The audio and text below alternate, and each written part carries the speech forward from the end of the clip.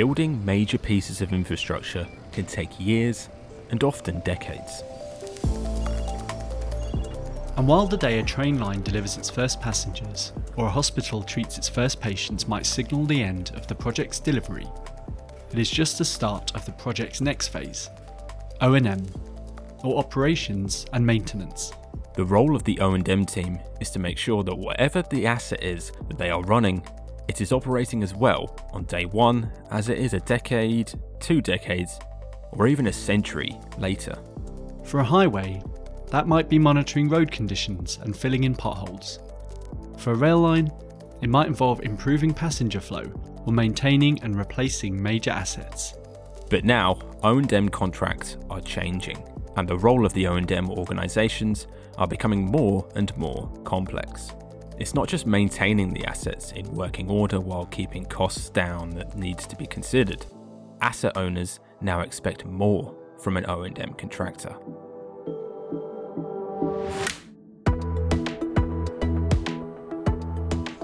Welcome to Engineering Matters. I'm Ross McPherson. And I'm Tim Sheehan. A few weeks ago, in episode number 214, Delivering a Mega Project, we learned about the role of delivery partners in assisting asset owners in delivering a piece of major infrastructure. This week, in partnership with Atkins, we are looking at what happens next. After the project is complete and ready to start operating, who takes over and what is their job? We've got roughly 25 different infrastructures that we are managing. It goes from power plants in Algeria to commuter train systems here in Canada, to hospitals, courthouses, highways, multitude of different infrastructures. Most of them have been built by SNC-Lavalin at one point in time, and we've got a contract to maintain them for an extended period of time. Roughly the contracts would range from 5 years to 30 years in some cases. So that's what I do. A great team of about 1,100 people that make these infrastructure run every single day. Philippe Jean is the Senior Vice President of Operations for O&M at SNC-Lavalin in Canada. He oversees roughly $500 million worth of operations and maintenance contracts, which range across many different industries. The first thing to understand is why an organisation might go out and hire an O&M contractor. Jason Pavey is the Managing Director of Atkins O&M Business in the UK and Europe. You could look at that through a number of lenses. You could outsource it because it's a PPP, a public-private partnership, or a PFI type arrangement. Or indeed, it could be that you're looking for more certainty around an outcome-based contract, to maintain your client's assets to a certain level, and that might be more advantageous for a client to go out to the sector. For organisations that do this day in, day out, or indeed they feel it's better placed for that risk and indeed the expertise to be in the operating and maintainer, as opposed to trying to self-deliver.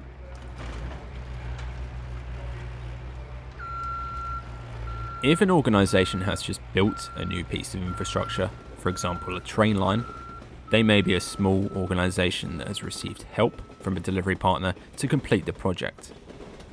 Now that they're done, rather than creating a new team from scratch to operate the rail line, it can make a lot more sense to bring in an external organisation with years of experience operating and maintaining rail lines to do the job for you.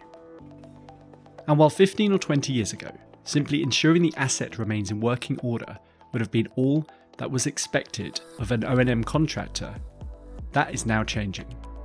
This is in part a result of how the public-private partnership, or 3P model, has been revised since it was first developed in the 1990s.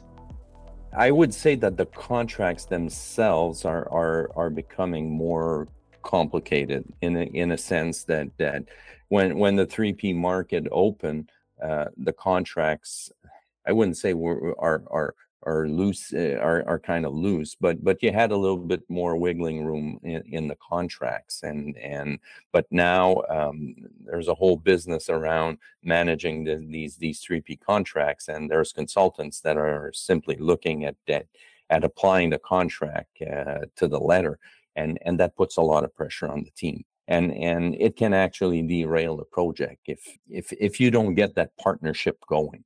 And 3P is a public-private partnership, and the third P, that partnership is very important. When you do have a client that wants to work with you, and it's always a question of give and take. We're ready to give, and we're to give if we can get a little bit something in return. But when you do establish that real partnership and understand the client, and the client understands you, that's the best case. Working with public bodies means making sure the roles and responsibilities of the O&M contractor need to be clearly laid out. We're there to maintain what we've been given. So the scope is pretty clear that we've got a particular infrastructure, and we're there to maintain it. Anything that starts going outside of the infrastructure, or addition to the infrastructure, it needs to be clearly spelled out that it's the responsibility of your client. But now asset owners, particularly public asset owners, want more from the O&M contractors. One of the biggest things that O&M contractors have to consider is the impact of climate change on an asset. I think that some of the challenges of being an operations and maintenance provider are, dealing with what will inevitably be climate change over the next 10, 15, 20 years. How do we make sure the assets are maintained for that level of service? And indeed, what level of service do people need from an asset going forward? As I say, people's perceptions and users of those assets change. Rather than just being measured against the cost of maintenance and the performance of the asset, now O&M managers must also look at an asset's emissions and its overall climate resiliency. Right now, everybody's talking about global warming, about carbon emissions, et cetera. So we're no different. Of course, some of our contracts date many years, and right now the client wants to move in that direction. So we need to come up with amendments and proposals in order to optimize the operations and reduce our carbon footprint.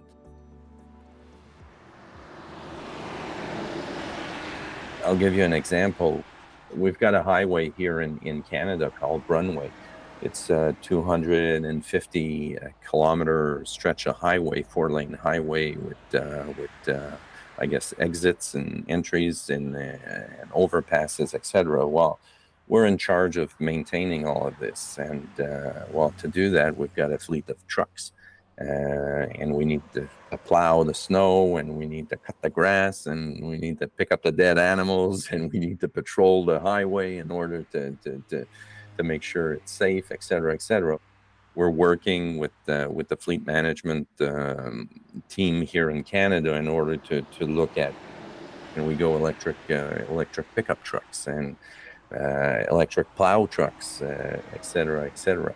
So these are things we're looking at, because it's just the right thing to do. It's not a request from the client, but we think that it's something we should do, and may make a difference later when new contracts come along, and we can say, listen, we do it differently, we do it cleanly, and here's how we do it, and maybe that wins us additional contracts, because that's where we need to go. We don't have a choice, right? But making a complex asset more environmentally friendly is not as simple as getting electric vehicles. To understand how to best decarbonise an asset, first you need to understand where the carbon emissions are coming from, and what is the quickest and most cost-effective way to decarbonise. The opportunities are really to bring the operations and maintenance, the more traditional services that we deliver, both across the sectors currently in the UK, but also from North America and globally, and really bring that together with Atkins' expertise around climate change, decarbonomics, with regard to asset management planning, particularly around how do we squeeze every penny out of our assets on behalf of our clients to make that as efficient as possible. How do we make that pound go further? And for us, I think the real opportunity and what we want to bring into the sector to a much greater extent is how we combine those into a holistic offer that brings asset management, it brings digital, it brings climate and decarbonomics together into a sort of intelligent operations and maintenance delivery. To squeeze every penny out of an asset, you don't want to replace it or any component too early. And to get a better understanding of their assets, Atkins are harnessing the vast amounts of data that is being collected, but not necessarily used. We're utilizing data analytics, the terabytes of data that probably isn't being used at the moment. How do we better harness that to make sure we're making the right decisions at the right time and really optimizing spend on the network?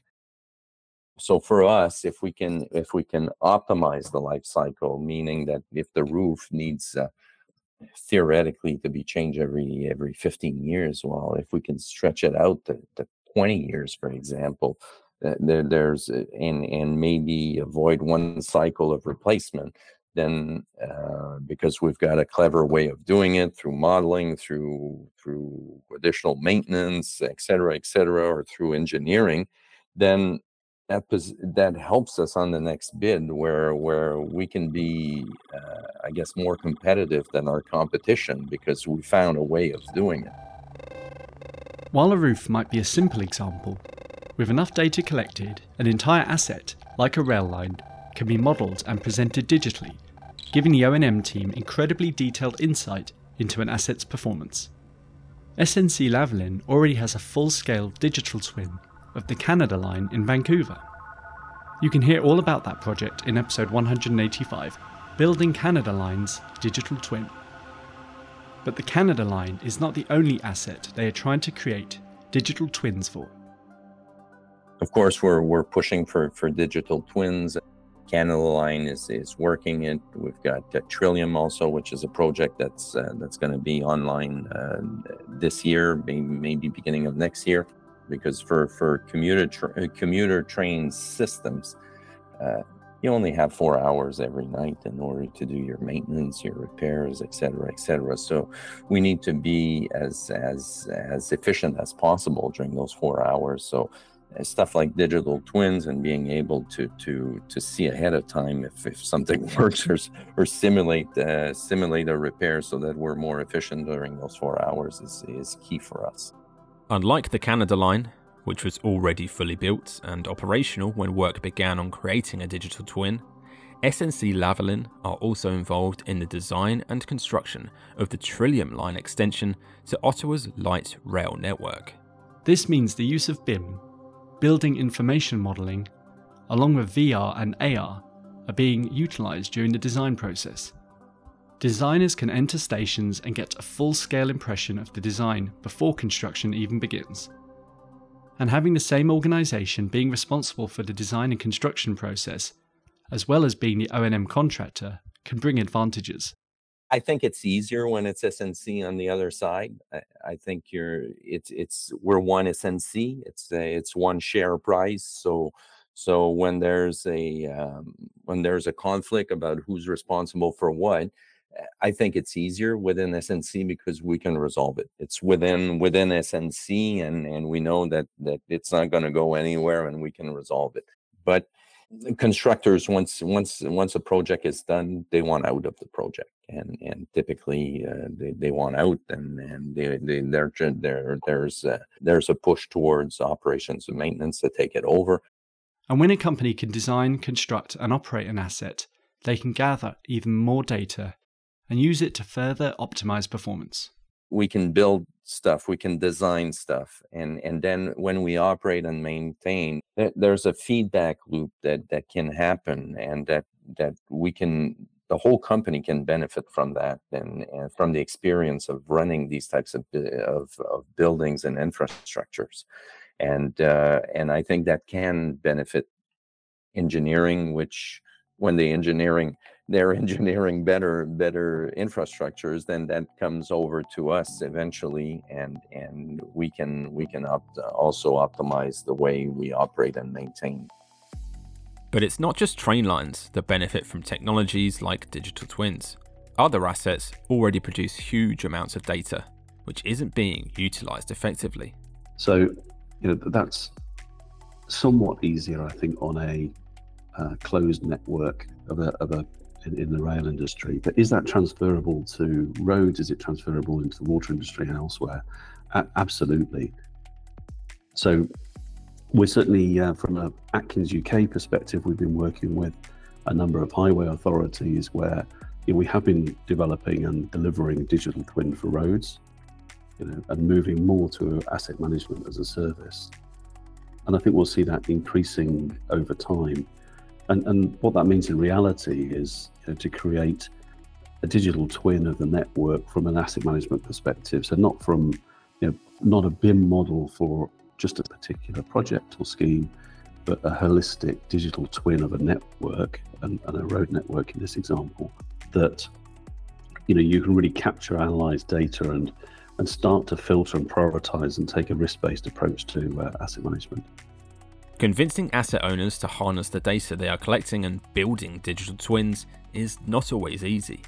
But as these tools have been developed and put into use, they have proven to be value for money. I think our approach right now is that we're going to build it for ourselves. The goal is to prove that it works and it's a useful tool and that we can generate economies, and maybe we don't need the client. And when I say that, it's maybe just the savings that we can generate as operations and maintenance are more than sufficient to justify building such a tool. Although the role of an O&M contractor can vary wildly from project to project and sector to sector, Jason sees many similarities around how major assets can utilize data and technology. So, a facilities management contract for property around decarbonising is very different to running a railway or a piece of a hydro plant, for example. But there are cross-cutting themes, and I think they're really important for us to capture. So, data analytics, AI, the ability for us to make informed decisions, the appropriateness of how we capture data and process it, do transcend across those different industries. And decarbonising a client's property portfolio, for example, while that sounds very different to, say, decarbonising a railway, there are some underlying principles that can be transformed from one to the other. And Jason says the success of already existing digital twins, like that of the Canada Line, has been a useful tool for demonstrating their potential value. I think there's an opportunity for us to work with our clients in the UK to continue to explore the true benefits of utilising digital and more data. And I think we can do that by a number of ways. So, where are those exemplar projects? I've mentioned Canada Line, for example, in Vancouver in the rail sector, but how do we get our clients excited by that? So from a Atkins perspective, where we have assets with long-term contracts, we are investing as an organization in greater degrees of data analytics, automation, AI, and other tools and enterprise asset management systems, because actually it's the right thing to do. I think where we're working more hand in hand with our clients for their own assets in slightly different arrangements, then I think for me it's about just sharing the value, being open and transparent. But there's a long way to go. So value for money can mean lots of things to different clients, to different people. Is it lowest price? Is it best service? Is it a sustainable approach, including carbon, as well as customer service and social cohesion, etc.? So how do you measure it and how do you value the worth of it, I think is key. But I think it's for organizations like Atkins to help decode that for our clients and particularly just show the great examples of benefits that they can get and receive. To achieve the best outcomes, it is crucial to have an understanding of what each client wants from its O&M contractor. And that's not as simple as laying out responsibilities in a contract. It requires communication and collaboration between the two parties. I would always advocate working collaboratively with clients and partners, because this is, supply chain is so important to any solution. So, how do you get your client and supply chain working together around driving innovation and improvement? I've seen some great examples of co-creation, piloting, shared risk. Atkins will invest in the right opportunities in order to demonstrate to clients where we feel, we can really add value. Equally, we've done joint investments and joint risk and pain share with our clients, where actually we're all in it together. We're all looking to achieve a solution. So if you've got a forward-thinking O&M contractor, you've got a forward-thinking client, and you can start to wrap that vision of where you want to move to, I think the art of the possible becomes so much easier. And as I say, then for me, co-creation, making sure that all parties are involved and invested in making it happen, you get much better results. And we've seen that on a number of contracts here in the UK, where we've both jointly invested to develop a solution in conjunction with our clients. And it means that our clients, can bring their skill set, their experience to bear, as well as the private sector as well. Another new area that O&M contracts are placing more importance on is social value. So certainly, social value and the wider benefits of operations and maintenance and other forms of contract, and the benefit they can bring to local communities and the value they can add, I think is being more and more recognised by our clients linked to the Social Value Act. But it goes much beyond that. The Social Value Act was passed in the UK in 2012. It requires that all public bodies factor in the impact on the social and economic well-being of the local area in their commission and procurement process. But social value can be hard to measure, and it can be difficult to make sure the right incentives are in place for an O&M contractor to deliver on providing extra social value. I guess the challenge is, how do you set a contract up that both encourages it and rewards it? And I don't necessarily just mean rewarding financially. This isn't necessarily just a financial token, but it is perhaps about how you link that to extend contracts to a different longer duration based on performance. I think that then gives you leverage and justification to then go on and start to innovate. But it also starts to strengthen things like social value and the outcomes that you can deliver for each of those individual contracts. Having global expertise and being able to utilise the best knowledge and technology available anywhere in the world is all well and good when it comes to operating and maintaining an asset cost efficiently, while also driving down emissions. But to provide real social value to the local community, that requires local expertise. I think the balance of global reach and local delivery is absolutely essential. So particularly from an operations and maintenance perspective, you need people on the ground, who understand the asset, that can engage with the client, strong communication skills, can really understand and be responsive for the particular asset locally. From an efficiency perspective, it doesn't make sense to go and bring huge teams across the world to go and deliver particular projects. But what it does make sense is for us to bring the knowledge and seed the great ideas from wherever they may be, and then bring that to bear for a particular client in a particular region.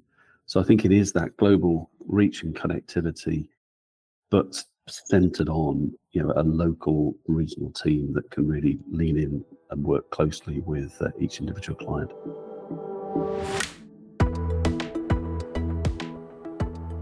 From individual assets as small as a courthouse to networks as large as a train line, Massive environmental and financial gains can be made by utilising the vast amounts of data today available to us. And being cost effective and reducing emissions are not mutually exclusive. In fact, they go hand in hand.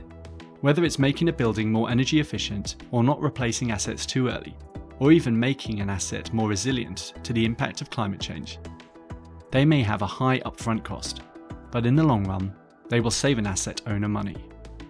O&M organisations need to be ahead of the curve, investing in and testing out new technologies.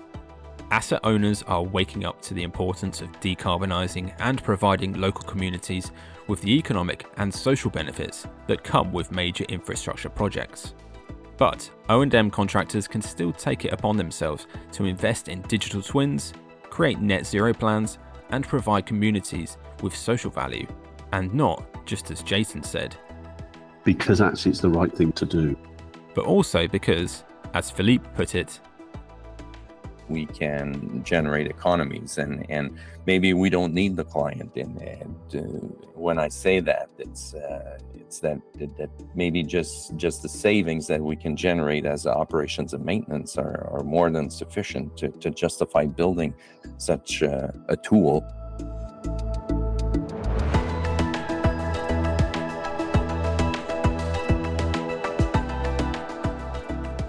Engineering Matters is a production of Breeby Media. This episode was written and produced by Johnny Dowling and hosted by me, Ross McPherson, and Tim Sheehan. Editing and series supervision by John Young. Sound engineering by me, Ross McPherson, and the man who operates and maintains our production is Rory Harris. Thanks to our partner for this episode, Atkins, a member of the SNC-Lavalin Group. And thank you for listening. You can find us on all podcast apps, on our website, engineeringmatters.reeby.media, on Twitter, on LinkedIn, and on Instagram.